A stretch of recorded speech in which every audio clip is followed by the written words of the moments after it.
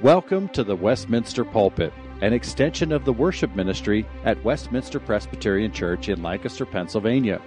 Please contact us for permission before reproducing this message in any format, and may this sermon nurture your life in a meaningful way as we proclaim our Savior.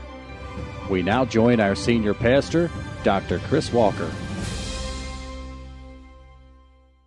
Well, we turn to the Lord's Word again this morning, to Malachi chapter 2. If you were here with us, you know that last week we began our time in this prophet, this final prophet before the arrival of Christ, who has come to cross-examine the hearts of God's people, to reveal the sin in their lives and the lack of honor for God in their heart, but also to reaffirm God's promise that a Messiah is coming, a Messiah who will come for salvation and judgment. In chapter 1, we saw God remind the people of His love for them before then challenging their worship, which instead of proclaiming God's glory, was actually proclaiming that God was unworthy of anything but sick and lame animals that the people did not need. And as God challenged all of Israel in chapter 1, He particularly highlighted the role of the priests who were responsible. It was their job to guide and to guard Israel's worship in many ways. And as we move to chapter 2, that focus will become even more sharp as God addresses the priests directly and challenges them for their failure to carry out the responsibility that God had given them to lead the people in worship. This morning we look at verses 1 through 9. Would you join me as we read God's Word from Malachi chapter 2? And now, O priests, this command is for you. If you will not listen, if you will not take it to heart to give honor to my name, says the Lord of hosts, then I will send the curse upon you, and I will curse your blessings. Indeed, I have already cursed them, because you do not lay it to heart. Behold, I will rebuke your offspring and spread dung on your faces, the dung of your offerings, and you shall be taken away with it. So you shall know that I have sent this command to you, that my covenant with Levi may stand, says the Lord of hosts. My covenant with him was one of life and peace, and I gave them to him. It was a covenant of fear, and he feared me. He stood in awe of my name. True instruction was in his mouth, and no wrong was found on his lips.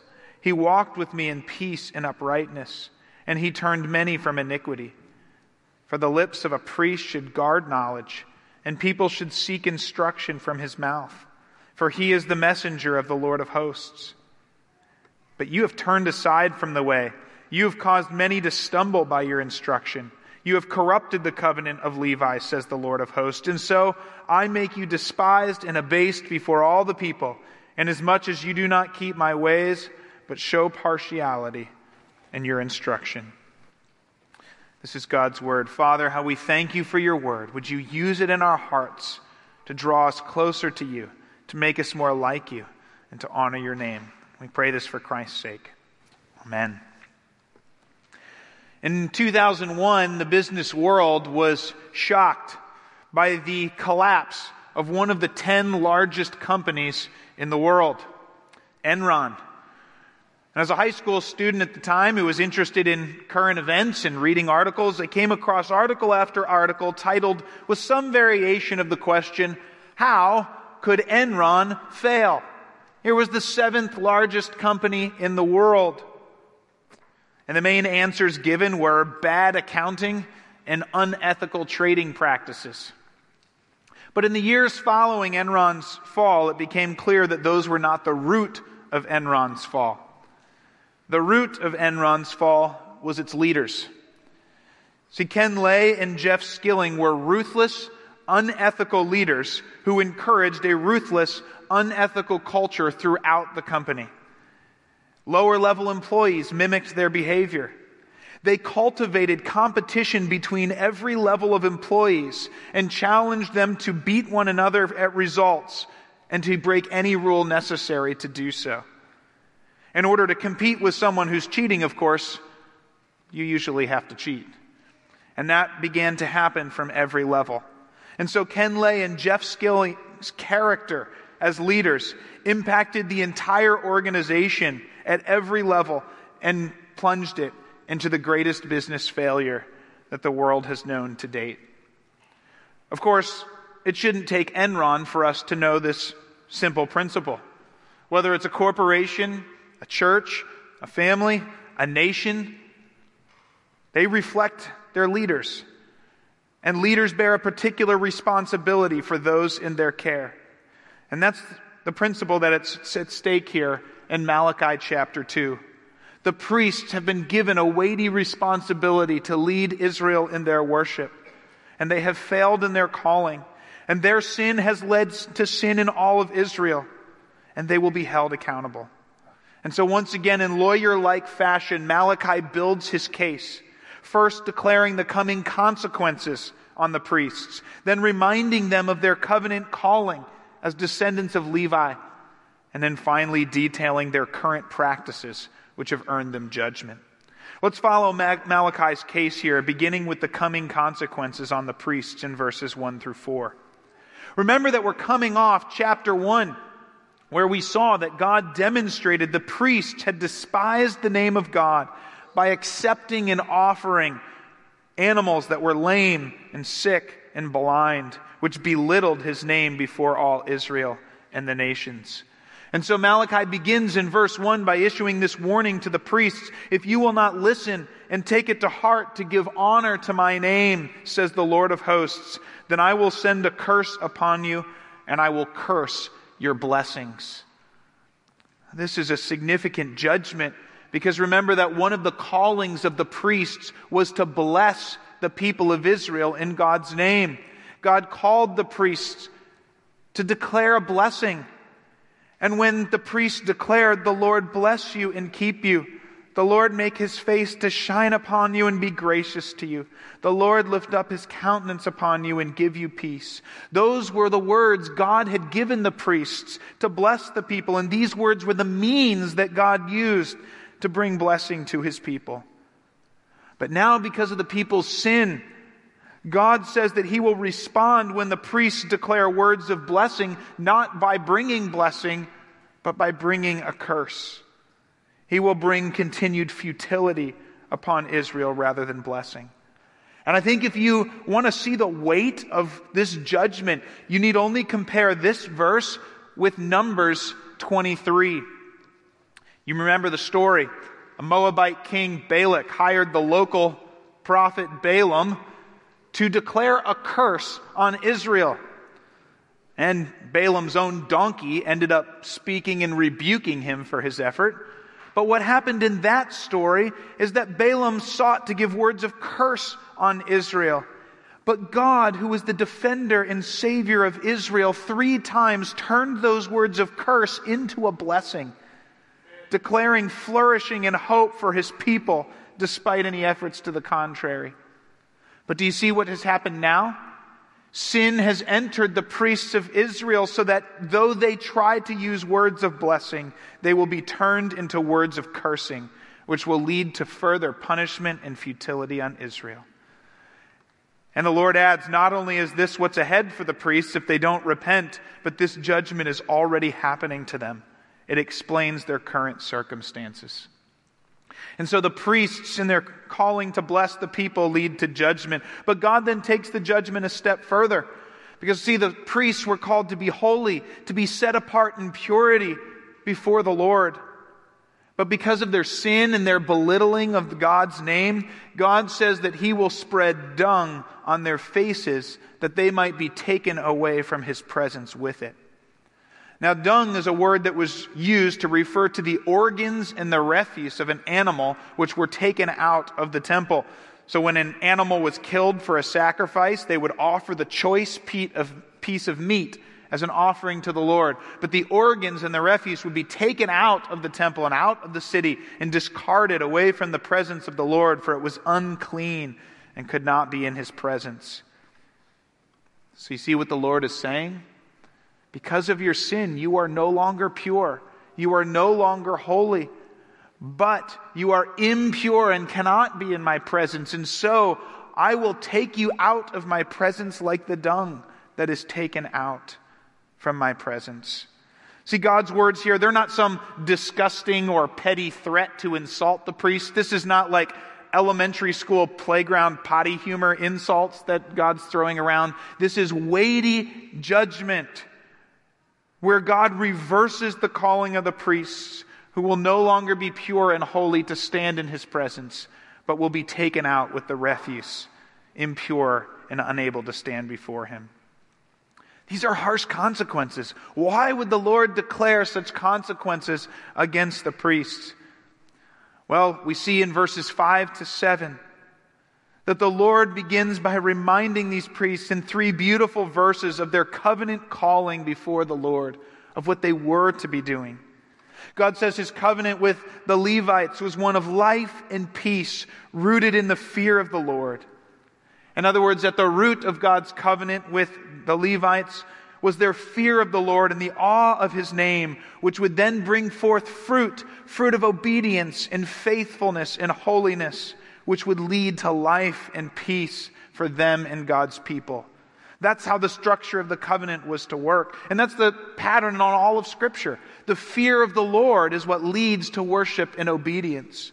So you might think of Proverbs 9:10, which says that the fear of the Lord is the beginning of wisdom. Or maybe you think of Exodus 20, where God declares that the fear of the Lord will keep Israel from sin and keep them faithful to his covenant.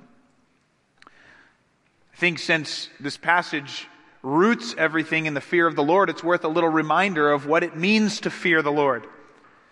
I think with well-meaning intent, we often hear things like, the fear of the Lord is not literally being afraid of God, but having respect for his name. In one sense, that's true, but in another sense, that's not true. Because the overwhelming power and authority and justice of God, compared to our creatureliness and sinfulness, ought to lead us to a sense of terror in his presence, as it did for Israel when they came to Mount Sinai and the Lord appeared in smoking and flashing lightning and thundering power, and they drew back afraid. And God says, that is good. That is the right response. For it is the fear of my name that will lead you to obedience. It was a very untheological reflection by American Pulitzer-winning author Annie Dillard, who sheds light on this. She famously wrote, "On the whole, I do not find Christians sufficiently sensible of their conditions. Does anyone have the foggiest idea of what sort of power we so blithely invoke? Or does no one believe a word of it? The churches are like children playing on the floor with their chemistry sets, mixing a batch of TNT to kill a Sunday morning." She says it's madness to wear ladies' straw hats into church. We should be wearing crash helmets. Ushers should issue life preservers and signal flares. They should lash us to our pews if we would realize the power of the God we are coming into the presence of. And it's this fearful understanding of who God is who leads to the fruit of obedience and worship in our lives. Of course, we can also say that the fear of the Lord for his people is no longer defined by terror, because this very God has drawn near to us and declared his love for us and died to make us his own, so that he is our Savior and our defender, so that John can say in 1 John 4 that his perfect love drives out fear. Maybe we can understand this tension the Bible is talking about by picturing ourselves in the middle of a field in the midst of warfare with an Abrams tank rolling up towards us. Its overwhelming power compared to our smallness means terror unto death if it is against us, but rejoicing leading to life and security and peace if it is for us. And so it is that one theologian summarizes the fear of the Lord by saying it includes the range of ideas that run from terror to wonder. But if we put these ideas into a single statement, to fear the Lord is to take God with utmost seriousness, and to enter every single area of life as an area where God's will is decisive. What a beautiful summary of the fear of the Lord. And this fear of the Lord was actually the foundation of God's covenant with the Levites. If you were to turn back to Exodus 32, where Israel worshiped the golden calf. Moses called out, "Who is on the Lord's side?" And all of the Levites came to his side, but no one else. And Moses says, "Israel has sinned grievously, so take your swords and go through the camp and kill your fellow Israelites in punishment for their idolatry." And the Levites did so and executed 3,000 men of Israel for their sin. And Moses declared this, "Today you, Levites, have been ordained for the service of the Lord, that he might bestow a blessing upon you this day." And one generation later, Phinehas the Levite, in the midst of another time of idolatry and disobedience, saw an Israelite man bring a foreign woman into his tent as his wife. And Phinehas took up a spear and killed the man and his wife. And the Lord said, "Phinehas was jealous for my name, and he has turned back my wrath, saving Israel.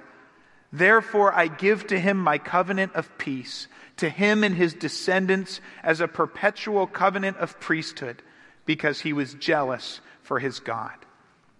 Do you see where this covenant, where God called the Levites to be priests? It was because in 2 instances they feared the name of the Lord more than the lives of their companions and honored him above all else, so that God called them to be mediators of God's covenant, that they might lead all Israel to be holy and to fear the Lord and receive the covenant of blessings, of life, and of peace. And to carry out this role, God called the Levites to several tasks. They were to make the people's sacrifices to the Lord for their forgiveness of sin. But the priests were also to teach the people, to instruct them in God's word. See, the prophet was called to bring revelation to God's people, but it was the priests who would give the regular teaching of God's word. It was the priests who were to guard the knowledge of the Lord, and the people were to come to the priests for answers about the Lord's word. You may remember in Haggai, when the people had a question about what they should do, they came to the priests for instruction. And so God has called the priests to guard the knowledge of the Lord, and they were to walk in uprightness, setting an example of holiness for the people. And so you see this calling that the Levites were to teach and to live in holiness, to minister in sacrifices before the Lord, and so lead all of God's people to turn away from sin and be faithful to the covenant. And all this can be summarized by Malachi's final comment in verse 7, that the priest is to be the messenger of the Lord of hosts, to represent the Lord before the people, to bring the Lord's words to his people.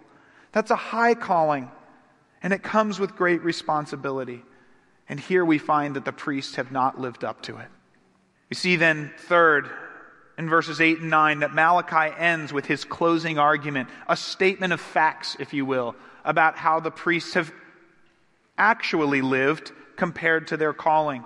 And what you see in verses 8 and 9 is a point and counterpoint of how the priests have exactly done the opposite of what they are supposed to do. Instead of being living examples of godliness and walking in uprightness, the priests have turned aside from the way and have corrupted the covenant. They're leading the people all right, but they're leading them in the opposite way that they're supposed to lead them. Instead of teaching truth and turning many away from iniquity, they're teaching falsehood, and so turning more and more people to iniquity, to stumble in their instruction. And Malachi ends by saying that they also are showing partiality in their instructions. It doesn't say exactly how they were showing partiality. Maybe it was for the wealthy over the poor. Maybe it was for themselves and their friends over those they didn't care about. But either way, partiality itself is the opposite of the fear of the Lord. Because the fear of the Lord speaks truly and justly to everyone because we fear the Lord first. Partiality fears man and puts man's concerns or my own concerns first. And so they have undermined the fear of the Lord. And it's no wonder that the final verdict in Malachi's case is this: "And so I make you despised and abased before all the people, inasmuch as you do not keep my ways." This is a statement of judgment, but it is also a call to repentance to the priests in their responsibility before the Lord. Well, in the time that we have left, let's step back from the details of the case for a minute and ask, how does all of this apply to us this morning? Few, if any of us, are descendants of a Levite, perhaps, but these verses contain precious truths for our hearts.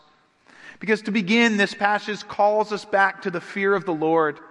The fear of the Lord is the only proper response to the character and the person of God and all of His power and authority and justice and mercy. And it is always the fear of the Lord that leads to the fruit of obedience and worship, leading to life and peace. For some of us, we're just so used to talking about God, so used to coming to church, so used to hearing about Jesus that we've lost the proper sense of the fear of the Lord and who He is and the worship and obedience that He deserves simply from our long routines. But probably the single greatest evidence of the lack of the fear of the Lord is how quick we are to believe and act in ways that are contrary to God's Word, or to reinterpret God's Word to justify how we would like to live our lives. And so we hear excuses that go like this. Well, the way I like to think of this passage is, or I don't think that God would really want me to have to live like this. Or based on what we know today, that can't be right. Or I've prayed about it and I don't feel guilty.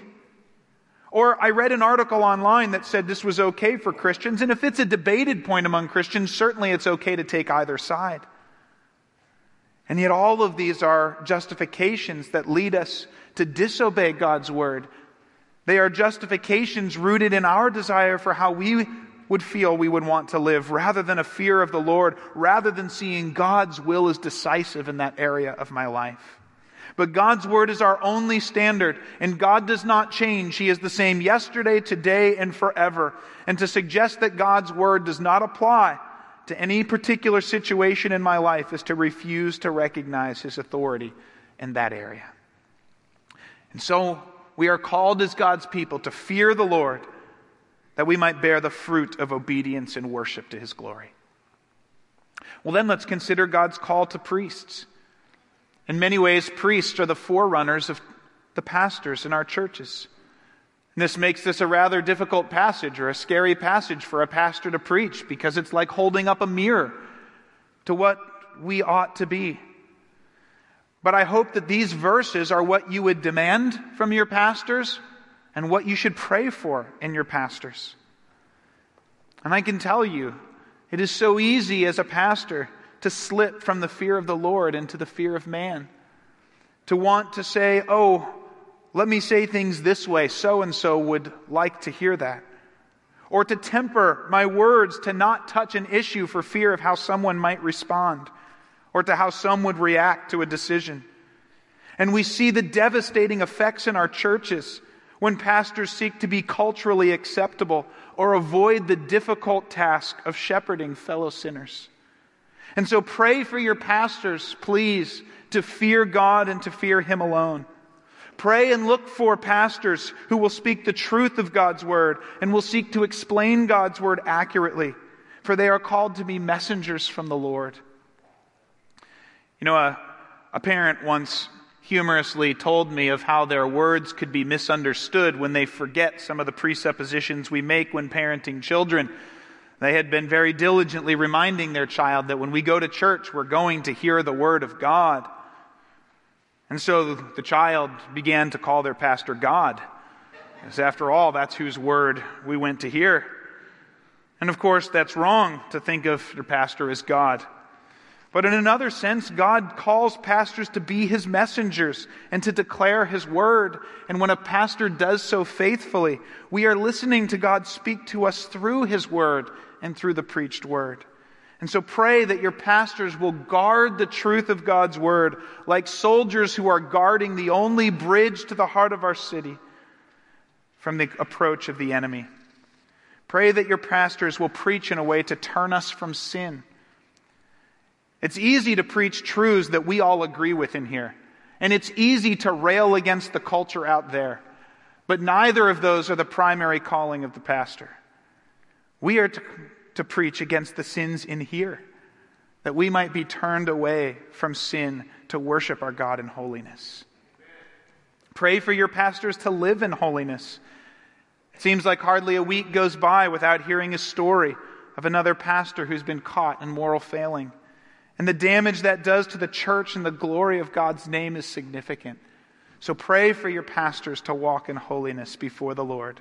This is what we look for from our pastors in the church.